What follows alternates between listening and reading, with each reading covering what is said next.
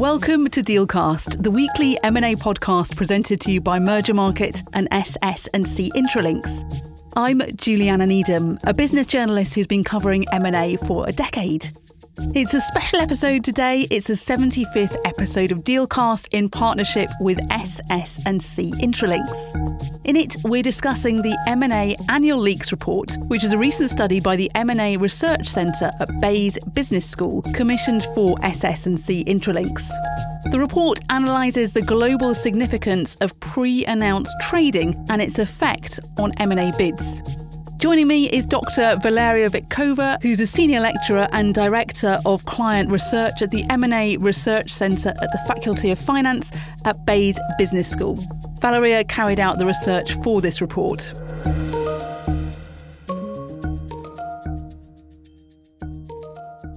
Hi, Val. Good to have you back, and thanks for joining me today. Thank you for having me back. So, let's start by looking at an overview of M&A deal leaks in 2021. One of the key takeaways from the report was that the level of leaks in 2021 compared to 2020 was broadly the same. Can you tell us more about that and some of the report's other main findings, please? Yeah, so based on our overall analysis of the incidence of M&A deal leaks in the latest year, 2021, we do see that the percentage of deals where there was abnormal pre-announcement trading remained broadly at the same level or very close level to the previous year, 2020. So specifically, just to give you some numbers, what we find is that 8.8% of all deals announced during 2021 involved a leak, compared to 8.2% during 2020.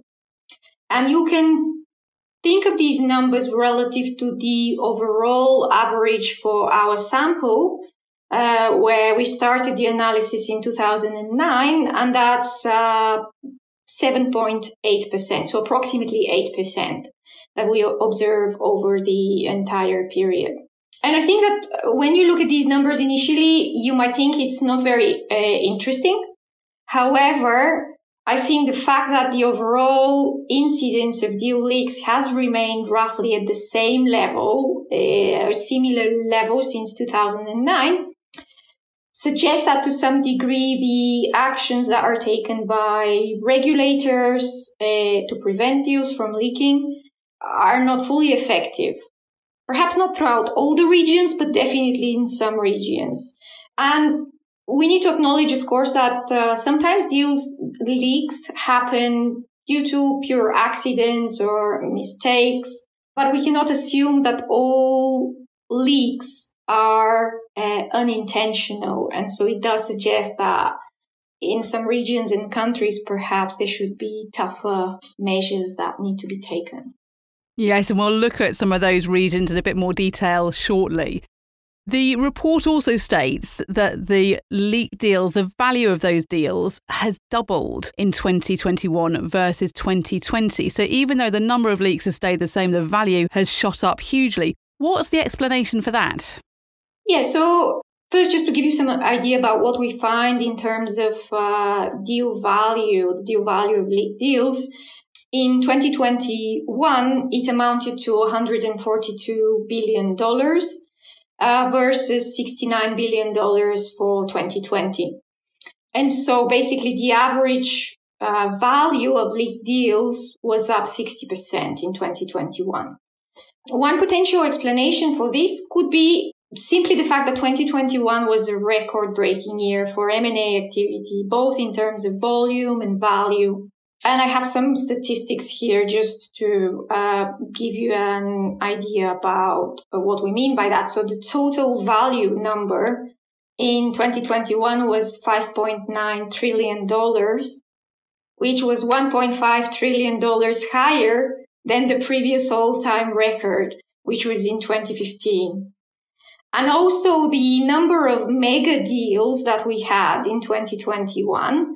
And mega deals here, I'm using a definition which says it needs to be a deal with a value of more than $5 billion. That increased by 63%. So I think this backdrop is likely to partly explain this. But then if you want to think deeply, so what is actually causing these higher valuations? Then that's likely to be the result of a combination of factors, such as we had a lot higher investor confidence in 2021. And this was stimulated by solid economic growth in the major M&A markets, relatively easier access to capital, and lots of dry powder at private equity houses. So all of that meant that the valuations, such as, for example, if we take one of the most popular valuation metrics in M&A, which is the EBITDA transaction multiples, that peaked in 2021, if you look at the numbers. And also, other factors, the regulatory environment was arguably more accommodating compared to what we have today.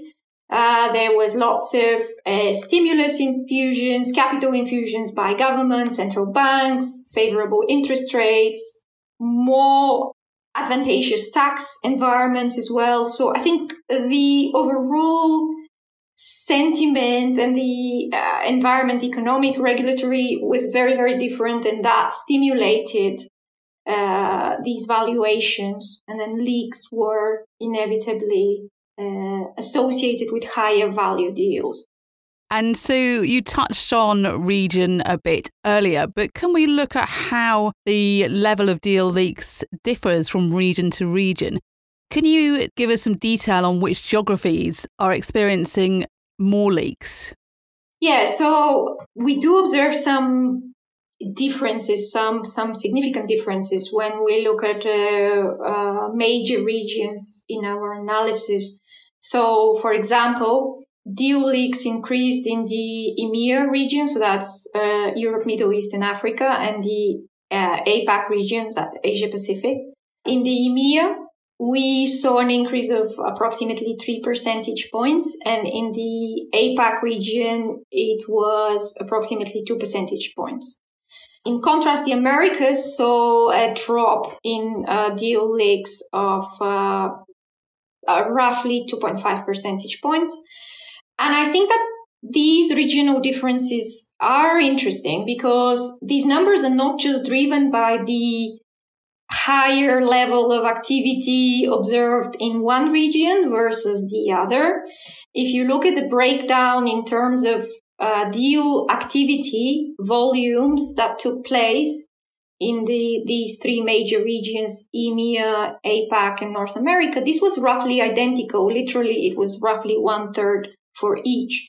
So what that suggests is that there's something else, more than just greater competition for target companies and just greater excitement in the M&A markets that's driving this. When we look at the country level, what we find is that there are 3 countries which had the highest levels of leaks in 2021. That's South Korea, which experienced 19% approximately incidence of leaks, Hong Kong, where we had 16%, and Germany, where we had approximately 12% of all announced deals being associated with information leakage. And what's the explanation for these regional and country differences? So I think one key factor that we have to take into account is the degree of regulatory measures that are being taken and the degree to which the markets are being monitored. In some countries, that's definitely, I think, more effective than others. And we can take the example of the UK, where a decade ago, we had a significantly higher proportion of deals involving leaks. And then we saw a deliberate effort by the regulators to step up the measures and to make sure that there is a real threat that is perceived among market players, so that if you leak a deal, then there's real consequences and And that worked, because then what we've seen during the last 10 years is that the incidence of leaks in the UK has decreased, and it has stayed consistently lower compared to what it was 10 years ago. That's one factor. There could be also cultural aspects as well. So in some markets, it is just the way that business is done. And it could even be perceived as something that is normal, and the regulators may not necessarily be very tough on information leaks. Germany is an interesting case, because there we might think that the regulatory environment is stringent. It probably is, but the way that German board of directors, the corporation's board of directors, are organized is that typically you have representatives of unions, worker unions, and employees being part of the board of directors. And typically when you have an M&A deal, from the target's point of view, one result is that there might be job losses. And so the employees, of course, might be concerned about that. So there could be the incentive to leak the deal, so that in the hope that you will derail the M&A transaction from taking place. It will just fall through. Because when you leak a deal, it could speed up the process, but depending on the circumstances, it can also make it more likely that the deal just fails. And as you've brought it up, can we look a bit at why people leak information about deals? Obviously, concern about job losses is one of the reasons. What are the other reasons? So I think one of the main reasons, and that's based on our findings, is that the selling price, so the premium that the target can extract from the M&A deal, can increase significantly if you leak the deal. So what tends to happen is that if it's the target that has initiated the leak, then it's likely typically that this is a high quality target. So normally what studies have found is that those companies that leak M&A deals, they are good M&A targets. They are attractive M&A targets.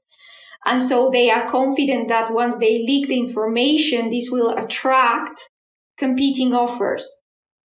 And so what this can create is an auction style environment where you attract lots of competing bidders, and that naturally is going to drive up the selling price. And so the winning bidder is going to be the one that offers the highest price.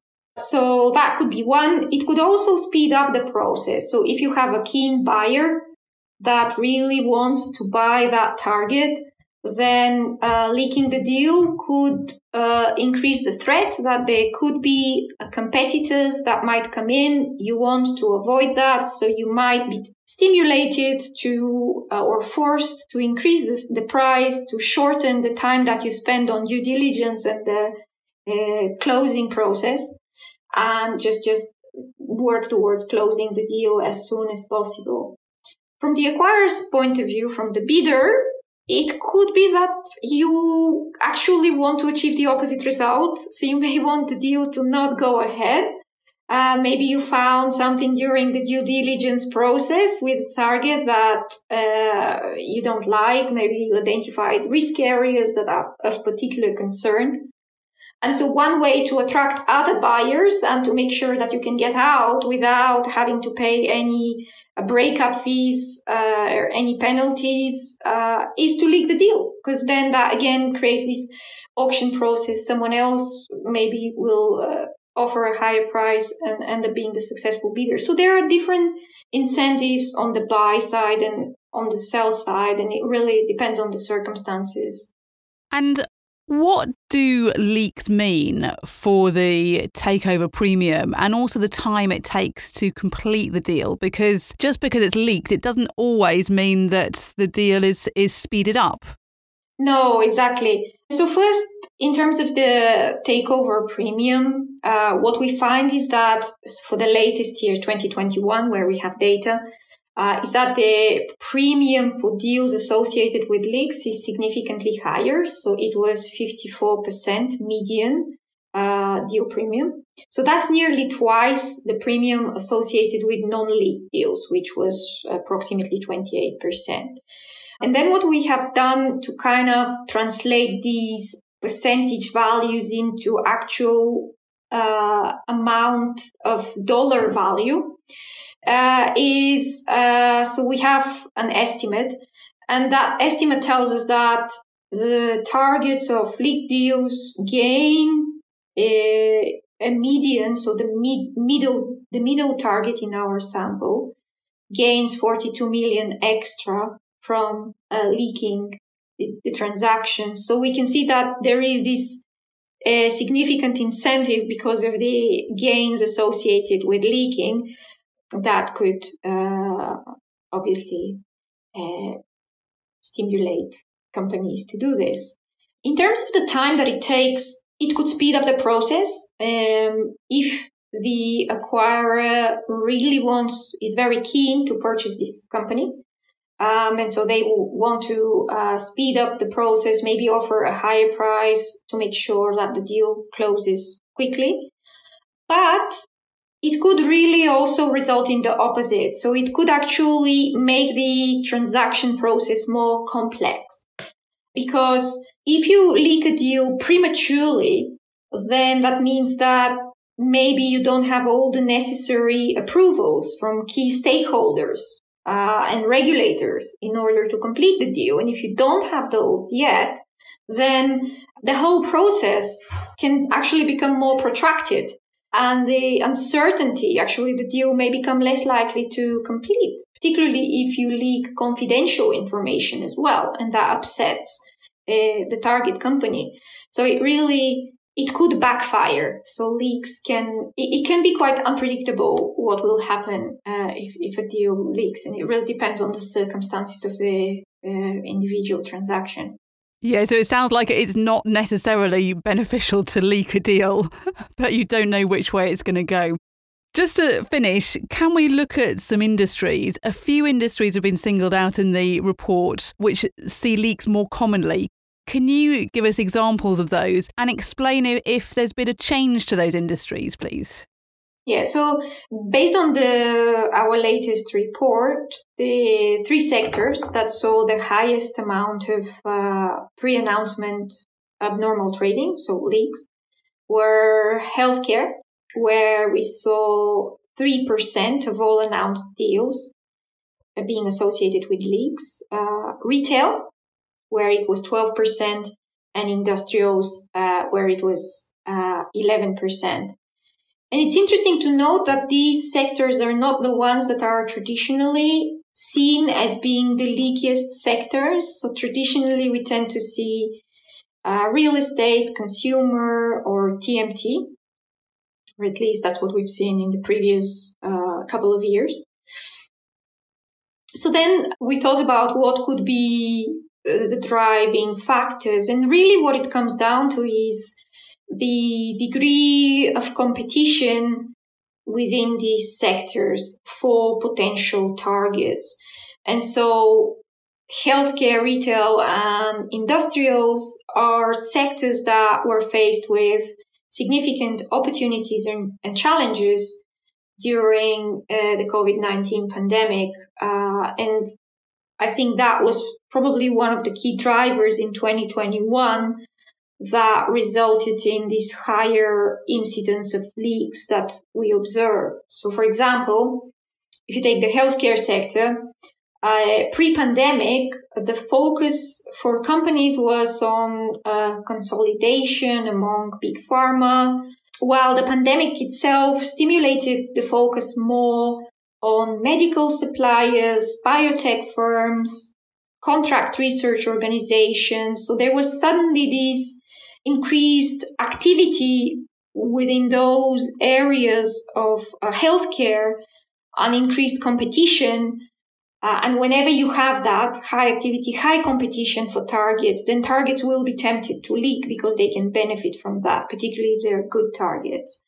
In the retail sector, there was increased focus on e-commerce, digitalization, as well as health and wellness products. And these trends, I think, were reinforced by the pandemic, particularly e-commerce, all of them, digitalization and health and wellness. And so, similarly, you can look at the industrials and you can say companies were more focused on strengthening supply chains, reducing costs, trying to generate more economies of scale. So these sectors were in a way reinvigorated by the specific circumstances that we had during the pandemic. I think that was likely the key driver of what we observed in terms of the incidence of leaks. That's great. Val, thanks very much. Nice to talk to you. That was Dr. Valeria Vitkova, a senior lecturer and director of client services at the M&A Research Centre at Bayes Business School. Thanks for listening to this week's episode of Dealcast, our 75th episode in partnership with SS&C Intralinks. Please rate, review and follow the podcast. You can find us on Apple Podcasts, Spotify, or look out for your Merger Market news alert. For more information, have a look at our show notes. Join us next week for another episode.